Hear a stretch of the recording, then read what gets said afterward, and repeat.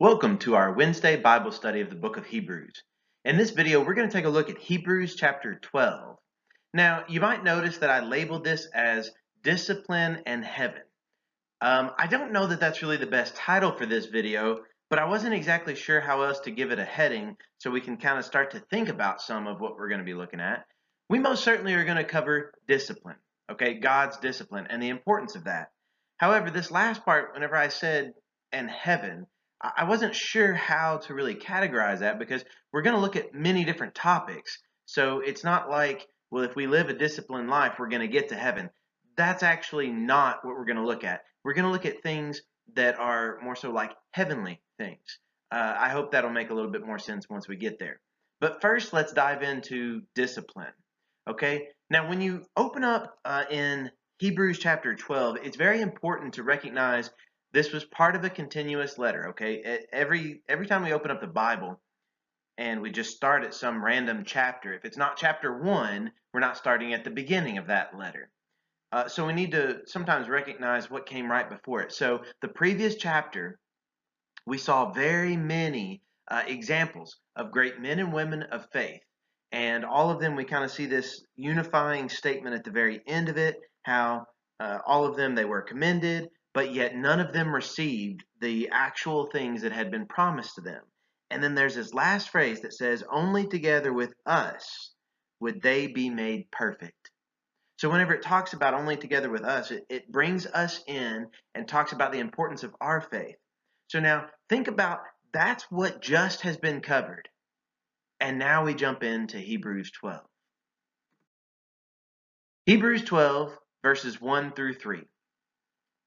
Therefore, since we are surrounded by such a great cloud of witnesses, let us throw off everything that hinders and the sin that so easily entangles. And let us run with perseverance the race marked out for us, fixing our eyes on Jesus, the pioneer and perfecter of faith. For the joy set before him, he endured the cross, scorning its shame, and sat down at the right hand of the throne of God. Consider him who endured such opposition from sinners, so that you will not grow weary and lose heart. A wonderful start to this chapter and a wonderful kind of transition from all these examples of faith that we just saw in the previous chapter to now we're going to be looking at this discipline that happens. Most certainly you could look at those examples of faith and you could see discipline that they had to have themselves and also how they were disciplined by God. But in this passage, we see this call to focus on the reality of things around us.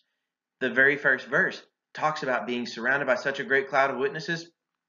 Who's this cloud of witnesses that is around us?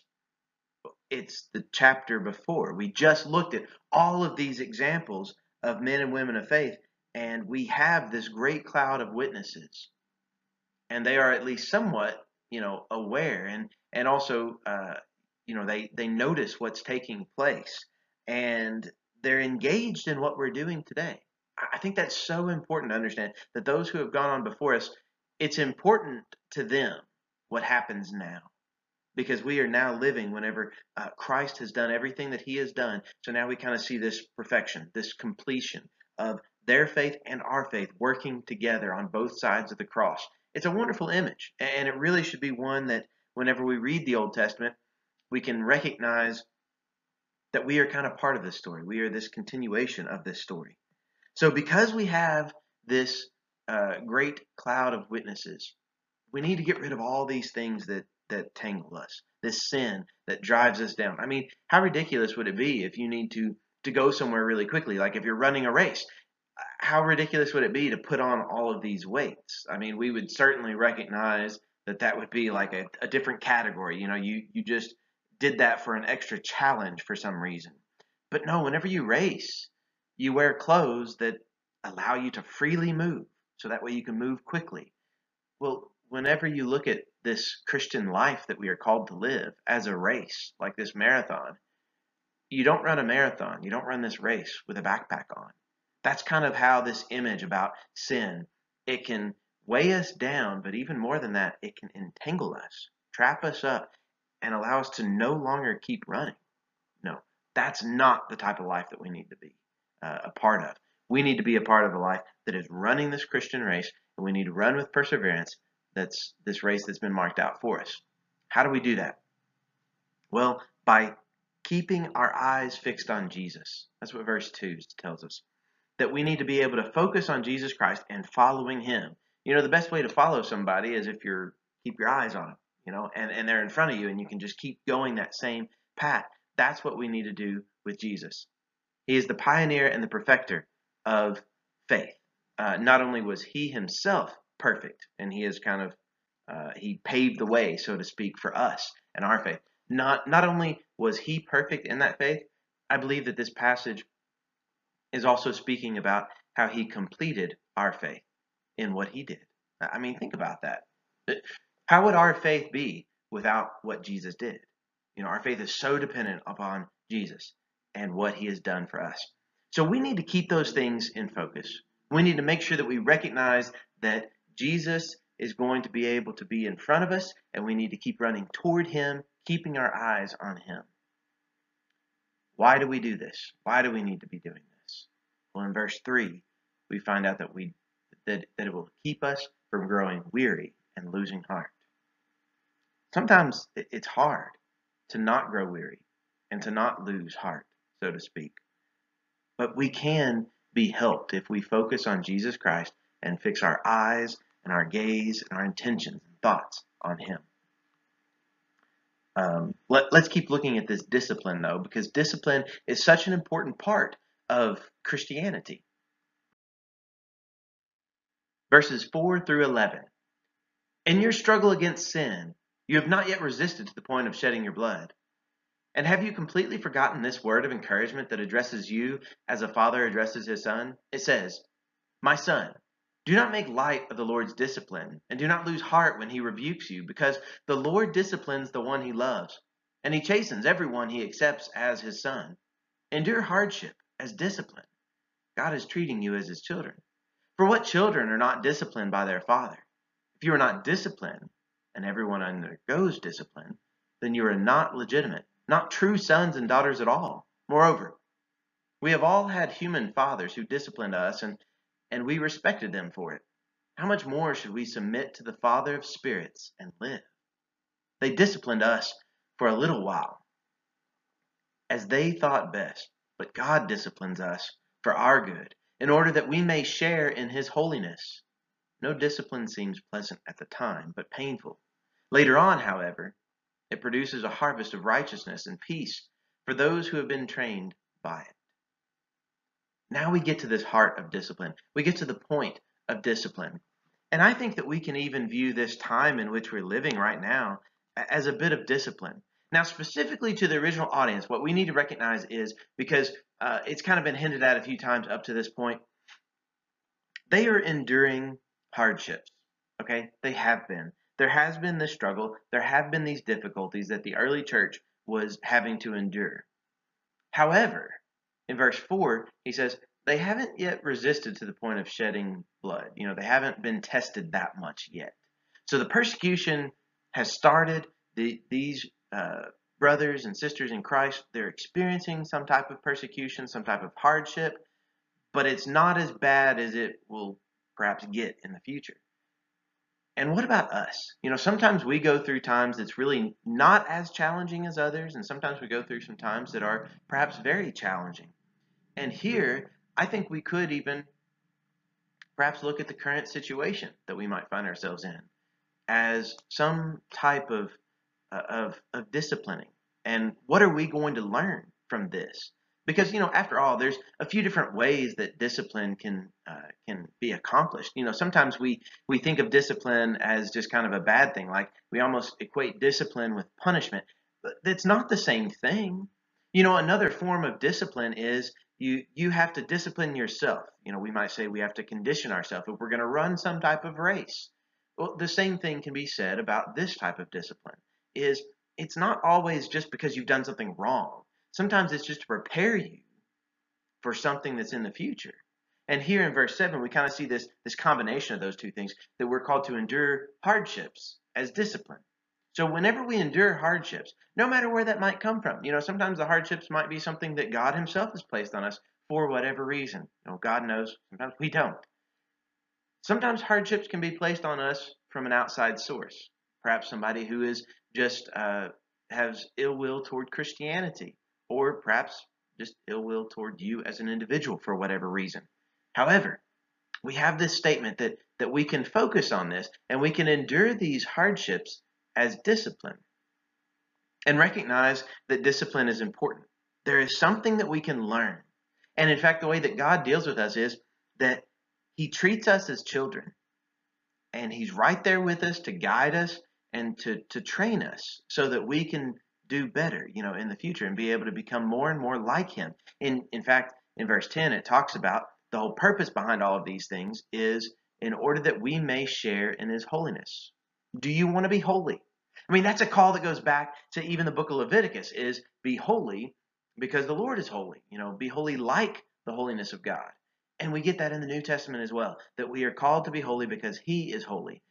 Well, in order for us to be holy, sometimes we might have to go through this discipline. I mean, that's the reason for the discipline, is so that we can share in the holiness of God. I would hope that that starts to make sense for us. Now, we can look at this chapter and we can understand it. We can say, oh, that's great for the Hebrews. However, when we start looking at our own lives, sometimes we don't always like to endure these things. In verse 11, he even, honestly brings up the fact that discipline doesn't seem pleasant at the time. We don't like it. It seems painful. And even whenever you're raising up a child or something, you might discipline them whenever they do wrong, and you might, they might receive a spanking or something like that. And that seems just like it's horrible, and that's like the end of the world to the child. But yet the reason why the adult is doing that is to train them, to recognize that there's a purpose in that. Whatever behavior that they were doing, it's not right. And that association, they can recognize, I don't need to do that type of behavior the next time. And we see even here that sometimes this discipline, it seems unpleasant and painful at the time. Later on, however, it produces a harvest of righteousness and peace for those who have been trained by it. And I think that we can see that in a certain degree with the human fathers that he talks about here, like in verse 9. But yet with God, we know he's always perfect in the way that He disciplines, and He knows exactly how much, but not too much, to give us. Sometimes we as earthly fathers, as human fathers, we don't always know exactly how much discipline is too much discipline. And maybe we might be a little harsher than what we should have been. Maybe we're not harsh enough whenever we should have been harsher. We're human fathers. We're not perfect. And God recognizes that too. However, there still is a purpose behind that discipline from the human fathers. And we can rest assured that God, He is perfect. So whatever discipline He dishes out, it needs to happen exactly that amount. Let's continue on in this chapter. Now verses 12 through 17. Therefore strengthen your feeble arms and weak knees. Make level paths for your feet, so that the lame may not be disabled, but rather healed. Make every effort to live in peace with everyone and to be holy. Without holiness, no one will see the Lord. See to it that no one falls short of the grace of God, and that no bitter root grows up to cause trouble and defile many. See that no one is sexually immoral or is godless like Esau, who for a single meal sold his inheritance rights as the oldest son. Afterward, as you know, when he wanted to inherit this blessing, he was rejected. Even though he sought the blessing with tears, he could not change what he had done. Now we see a continuation of this discipline, and really how God is trying to shape us and mold us like a potter molds the clay as to what we really should be, as to what we're supposed to be. God has a plan for us, but are we going to be molded? Are we going to allow Him to mold us and allow us to produce this healing in our lives and allow us to be made complete, made perfect? And here we see also in verse 14 this call for holiness. He brings it up again. We read that in the last section. Well, now we see it again about this holiness of God. And we see in this passage that it says, without holiness, no one will see God. Isn't that interesting? We see another statement here in the book of Hebrews, just like in the previous chapter. Do you remember, without faith it's impossible to please God? Well, this time, without holiness, no one will see the Lord. So if you want to know how to be able to see the Lord, if you want to know how to please God, you have to have faith, but you also have to have holiness. Both of these things are very important. So we need to recognize that and live our lives in such a way that we are faith type people and that we are a holy type people as well. We need to be able to have these things within us. And he gives the example about Esau. Esau messed up big time. And I mean, I'm just going to confess to you right now that Esau, it's a strange story. When you go back in Genesis and you read that, what took place, I mean, you might be wondering, why did he give up his inheritance for a single meal? You know, what was he thinking? And I can't explain it. I really can't. It seems like a really almost kind of silly story in many ways. But yet, it's what Esau did. He regretted it. He was sorry that he had done it. But you know, he couldn't change what had already happened. We see that time and time again. That sometimes you can't always just undo your past. But sometimes you just have to continue to move forward as God sees fit and as God allows. At this point in the text, we kind of start to draw a little bit into another topic. Now we're not going to go so much on discipline, but now we're going to look at those heavenly things. And really it's kind of this contrast of what things were like in perhaps the Old Testament times, but now what they're like in New Testament. And if those things were so harsh and so necessary in the Old Testament, how much more so in the New? That's kind of the point that we're going to make in these other things that we look at, these heavenly things. So let's take a look at those now. Verses 18 through 24. You have not come to a mountain that can be touched and that is burning with fire, to darkness, gloom, and storm, to a trumpet blast, or to such a voice speaking words that those who heard it begged that no further word be spoken to them, because they could not bear what was commanded.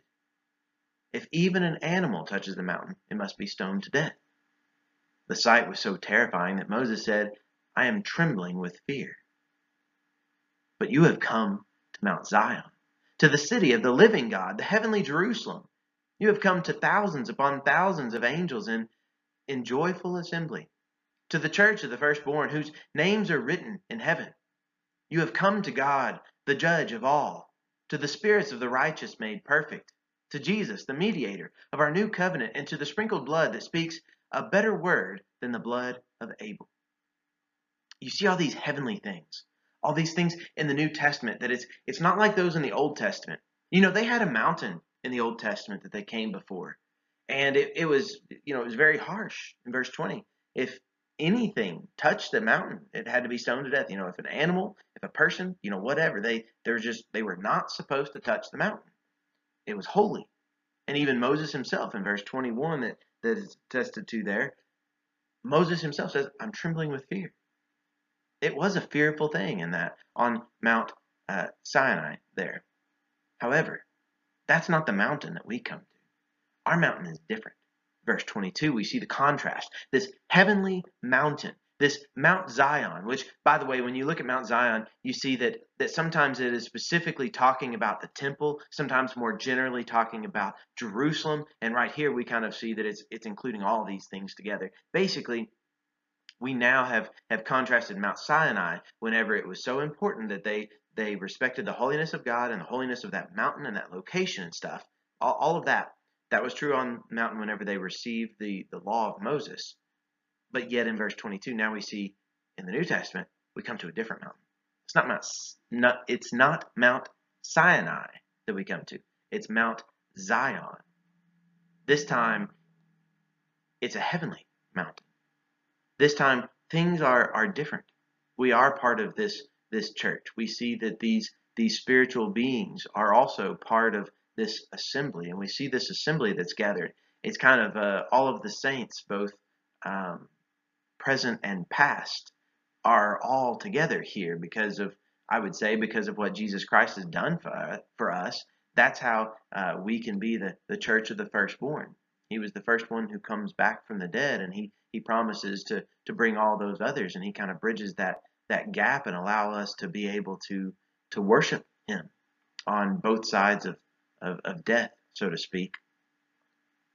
And here we see this testimony that this new covenant was initiated in. In verse 24, it's this blood of Jesus, and it speaks a better word than the blood of Abel. It speaks a better word than the blood of Abel. We've already seen how the blood of Abel, it cries out, even though he died, his blood still cries out. Isn't that so true with Jesus' blood as well? Even though he died, he also raised. His blood speaks better. It speaks more than that of the blood of Abel. And here we see these heavenly things. We cannot take it lightly. It's a very serious thing that we recognize the spiritual, the nature, and the heavenly nature of what we are a part of now. That we recognize that it is this Mount Zion. It's not just a place, a temporary place where God has said, okay, I'm going to just come here, I'm going to appear here and give you this law, and then I'm going to go away to a degree. But no, we kind of can come into the actual presence of God. All of us can come into the presence of God because Jesus is our mediator. And finally, there's just a few more things in this chapter, just one more passage, if you will. Verses 25 through 29. Still this contrast of these earthly things and heavenly things, but now notice that it continues on. So we just saw that the blood of Jesus speaks better, speaks more than the blood of Abel. Okay, verse 25. See to it that you do not refuse him who speaks. If they did not escape when they refused him who warned them on earth, how much less will we, if we turn away from him who warns us from heaven? At that time his voice shook the earth, but now he has promised, once more I will shake not only the earth, but also the heavens. The words once more indicate the removing of what can be shaken, that is, created things, so that what cannot be shaken may remain. Therefore, since we are receiving a kingdom that cannot be shaken, let us be thankful, and so worship God acceptably with reverence and awe, for our God is a consuming fire. Now, I know as I read this, it could be a little overwhelming, and sometimes we kind of read this and we're thinking, this is very serious. It is. It is very serious. This doesn't need to be something that we are afraid of in the sense that, oh, well, we're afraid to worship God or we're afraid to pray to God because he is this great and consuming fire. That's not what the blood of Jesus does for us. The blood of Jesus allows us to, as we've already seen in Hebrews, to boldly come before the presence of God. And here in this case, we see that this word, this word that is speaking to us now, it's more powerful than that earthly word, so to speak. We also see that the focus has changed. Before, there was a voice in verse 26 that it shook the earth. But now there's going to be another one, once more. It's not only going to be the earth that is shaken, but also the heavens that are shaken. That's pretty much the entire universe. All of creation is going to be shaken. In verse 27, if you're wondering, well, what does that mean about once more? Well, what it means is that these things are going to be removed. Those things that can be shaken will be removed. That is, these created things. But it says, so that what cannot be shaken may remain. So where is that going to leave us? Well, it kind of depends on what you have focused your life on and what I've focused my life on. Have we built our life on a foundation of created things? Because if that's the case, then what we might find whenever everything is shaken up, that our entire life is shaken up too. And we might not even find ourselves standing at the end. But what cannot be shaken may remain. Is your foundation, is your life on Jesus Christ and the sacrifice that he gave for us and the things that he has promised?